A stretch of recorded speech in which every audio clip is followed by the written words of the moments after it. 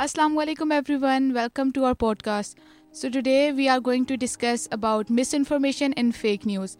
Thank you so much Samir for joining us today. My pleasure. So first of all, I want to ask you what is the exact definition of misinformation?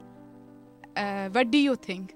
अच्छा, तो अगर हम miss information के बारे में बात करें तो इसके बारे में बहुत इंटरेस्टिंग चीज़ ये है कि मिस इन्फॉर्मेशन कुछ इन्फॉर्मेशन का ऐसा पार्ट है जो अनइंटेंशनली स्प्रेड होता है, जिसके अंदर कोई इंटेंशन इन्वॉल्व नहीं, जिसके अंदर कोई एफर्ट्स इन्वॉल्व नहीं होती हैं। बस एक बात आती है, कोई अफवाह आती है, सोशल मीडिया पे आप लोग भी देखते होंगे, कोई बात आती है और लोग उसको फैला देते हैं। जैसे किसी के डेथ र्यूमर्स, किसी के रिलेशनशिप का र्यूमर, किसी के तलाक का आजकल हम देख रहे हैं, काफ़ी कुछ चल रहा है पाकिस्तान में। तो आप लोगों के पास भी अगर इसके बारे में कोई स्टोरीज़ हैं तो आप भी ऐड कर सकते हैं। मेरे पास अभी मैंने रिसेंटली सुनी थी, महमूद असलम एक वो एक्टर हैं, बुलबुले में आते हैं, उनके बारे में मैंने सुना कि उनकी डेथ हो गई। तो मैंने सर्च किया, मुझे कुछ मिला नहीं। मैंने दुआ वगैरह भी पढ़ दी। मैंने कहा हो सकता है हो गई हो, मैंने दुआ वगैरह पढ़ दी, उनके लिए फातिहा पढ़ दी। तो शाम को मैं देख रहा हूँ उनकी वीडियो, वो कह रहे हैं कि नहीं मुझे तो कुछ नहीं हुआ।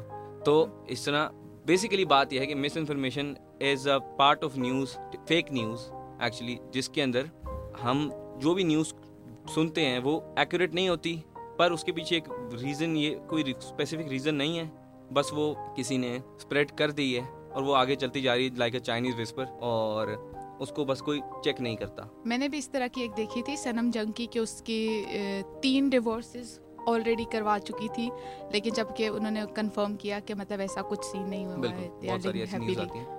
तो मिस इन्फॉर्मेशन और डिस इन्फॉर्मेशन का कॉन्सेप्ट है, कैन यू प्लीज़ क्लैरिफाई कि ये क्या चीज़ है, बिकॉज हमें आम लोगों को तो इस बारे में कुछ नहीं पता। बिल्कुल, ये काफ़ी इंटरेस्टिंग बात है। ये मिस इन्फॉर्मेशन और डिस इन्फॉर्मेशन में एक स्लाइट डिफरेंस ये है कि दोनों एक ही टाइप की होती है, दोनों में र्यूमर्स होते हैं, दोनों में एक जैसी न्यूज़ होती हैं, थोड़ा मसाला भी होता है। पर जो इनके अंदर ख़ास तौर पे जो डिफरेंस है वो डिफरेंस ये है कि जो डिस इन्फॉर्मेशन है वो जानबूझकर एक एफर्ट पुट करके इंटेंशनली फैलाई जाती है, ठीक है। और डिस इन्फॉर्मेशन में ऐसी न्यूज़ होती है जिससे आप किसी को मलाइन करते हैं, किसी को हार्म करते हैं, किसी को डिफेम करते हैं। हमें बहुत सारी न्यूज़ ऐसी भी सुनने को मिलती हैं, लोग कोई किसी के बारे में किताब लिख रहा है, कोई किसी के बारे में कहीं पे लिख रहा है, कोई कह रहा है इसने मेरे साथ ऐसा किया। क्रिकेटर्स करते हैं, सेलिब्रिटीज़ करते हैं, मीडिया पर्सनस करते हैं, काफ़ी लोग काफ़ी सारी चीज़ें इस तरह की करते हैं। तो डिस इन्फॉर्मेशन सैडली, पहले के मीडिया के बारे में बात करें तो मिस इन्फॉर्मेशन ज़्यादा फैलती है, पर आज के मीडिया के बारे में बात करें तो डिस इन्फॉर्मेशन की जो फ्रीक्वेंसी है वो बहुत ज़्यादा हो गई है। लोग इंटेंशनली ऐसी न्यूज़ फैलाते हैं, और ख़ास तौर पे सोशल मीडिया की अगर बात करें, सोशल मीडिया पे बहुत इजी है आजकल, ठीक है। अगर किसी के पास भी कोई एक रीच है स्पेसिफिक, तो वो उस रीच को यूज़ करके कोई भी न्यूज़ फैला सकते हैं और वो कोई भी बात लोगों के अंदर उसको सर्कुलेट करवा सकता है। जैसे कि आमिर लियाकत वाले केस में जो हुआ था, उस टाइम भी इस तरह। बिल्कुल, बहुत सारे ऐसे हमारे पास एग्जांपल्स हैं। हम अगर उनको कोट करना चाहें तो बहुत सारे एग्जांपल्स हैं, इस तरह के बहुत सारे केसेस हमने देखे हैं। तो आपको क्या लगता है, like what are the ways कि हम इससे ओवरकम करें या इससे बच सके, टू गेट रिड ऑफ?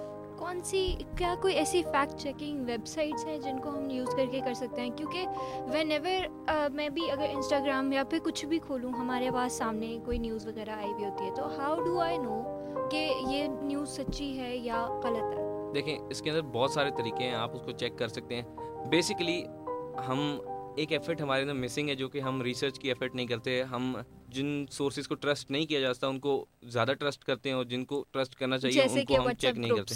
बिल्कुल, व्हाट्सएप ग्रुप्स हैं, हमारे इंस्टाग्राम पे बहुत सारे पेजेस हैं जिनको हमें ट्रस्ट नहीं करना चाहिए, पर हम उनको ट्रस्ट करते हैं काफ़ी दफ़ा। तो इसके अंदर ये है कि आप कुछ सोर्सेज को आप हेडलाइन कर लें, या आप उनको हाईलाइट करके अपने लिए रख लें कि ये सोर्सेज, इनको मैं ट्रस्ट करता हूँ, ठीक है, based on their past work, ठीक है। तो अगर आपने कोई न्यूज़ आपको मिल रही है तो आप उन सोर्सेज से उसको चेक करें, ठीक है। अगर आपको वो न्यूज़ वहाँ पे मिल जाती है, ठीक है, तो आप उस न्यूज़ पे बिलीव कर सकते हैं। और वैसे भी हर न्यूज़, अगर बेशक वो आपको कोई न्यूज़ दी जा रही है, ठीक है, आपको उस पर बिलीव नहीं करना चाहिए जब तक आपने फैक्चुअली उस इवेंट को होते हुए देखा नहीं है, या उसके बारे में सुना नहीं है, या आपको कुछ डेवलपमेंट होती नज़र नहीं आई उस बारे में, चाहे वो सोर्स आपका क्रेडिबल भी हो। पर अगर ऐसा नहीं भी है और आप ट्रस्ट करना चाहते हैं किसी सोर्स पे, तो आप फिर उस सोर्स पे ट्रस्ट करें जो कि आपके लिए वाकई क्रेडिबल हो, ठीक है, और उसके पास्ट में कुछ ऐसे एक्सपीरियंसेस हों या ऐसी कुछ अचीवमेंट्स हो जिसकी वजह से आप उसको क्रेडिबल कंसीडर करते हैं। तो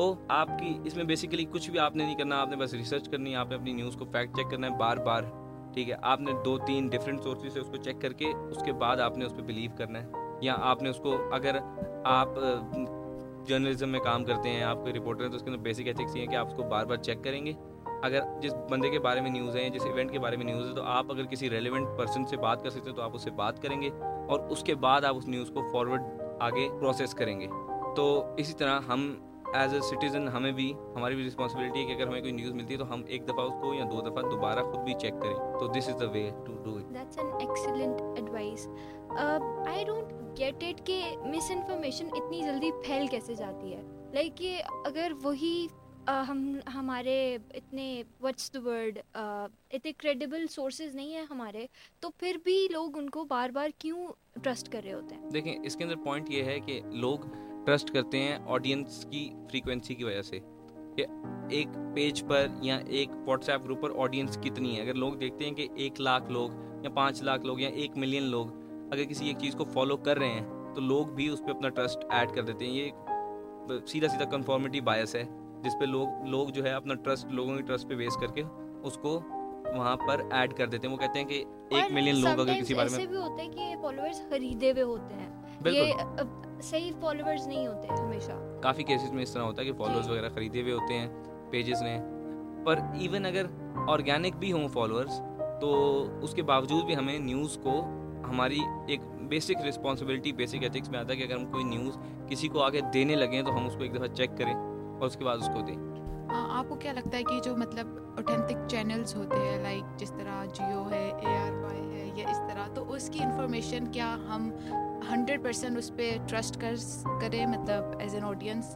देखें, अगर हम Should we trust? पिछले 2 डेकेड्स में जाएं, पिछले 20 साल के बारे में बात करें तो जियो, ARY, डॉन, जितने भी ये चैनल्स हैं, जितने भी न्यूज़पेपर्स हैं, जंग के बारे में बात कर लें, नवाए वक्त के बारे में बात कर लें, इन्होंने बहुत सारी खबरें गलत दी हैं। तो गलत खबरों के साथ साथ इनके बायस्ड ओपिनियंस भी होते हैं। अगर हम लोग अपने पॉलिटिकल लीडर्स के बारे में बात कर लें तो इमरान खान के बारे में ये फॉर एग्जांपल जियो बड़ी डिफरेंट किस्म की न्यूज़ दे रहा होता है, और ARY भी इसी तरह। अगर सेम ही लीडर के बारे में बात करें तो बहुत उनके लिए उनके फेवर में हमें न्यूज़ दे रहे होते हैं। तो ये बायसनेस का भी एक आ जाता है बीच में। ये जो बायसनेस का एलिमेंट है, इसके अंदर कहीं ना कहीं डिसइंफॉर्मेशन आती है।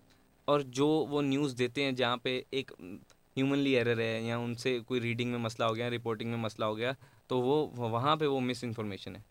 सही, that is unintentional and this is intentional. बिल्कुल, इंटेंशंस का काफ़ी ज़्यादा इसमें रोल है। Okay, that's it for today. Thank you so much, Sameer, for joining us thank you, today. My pleasure.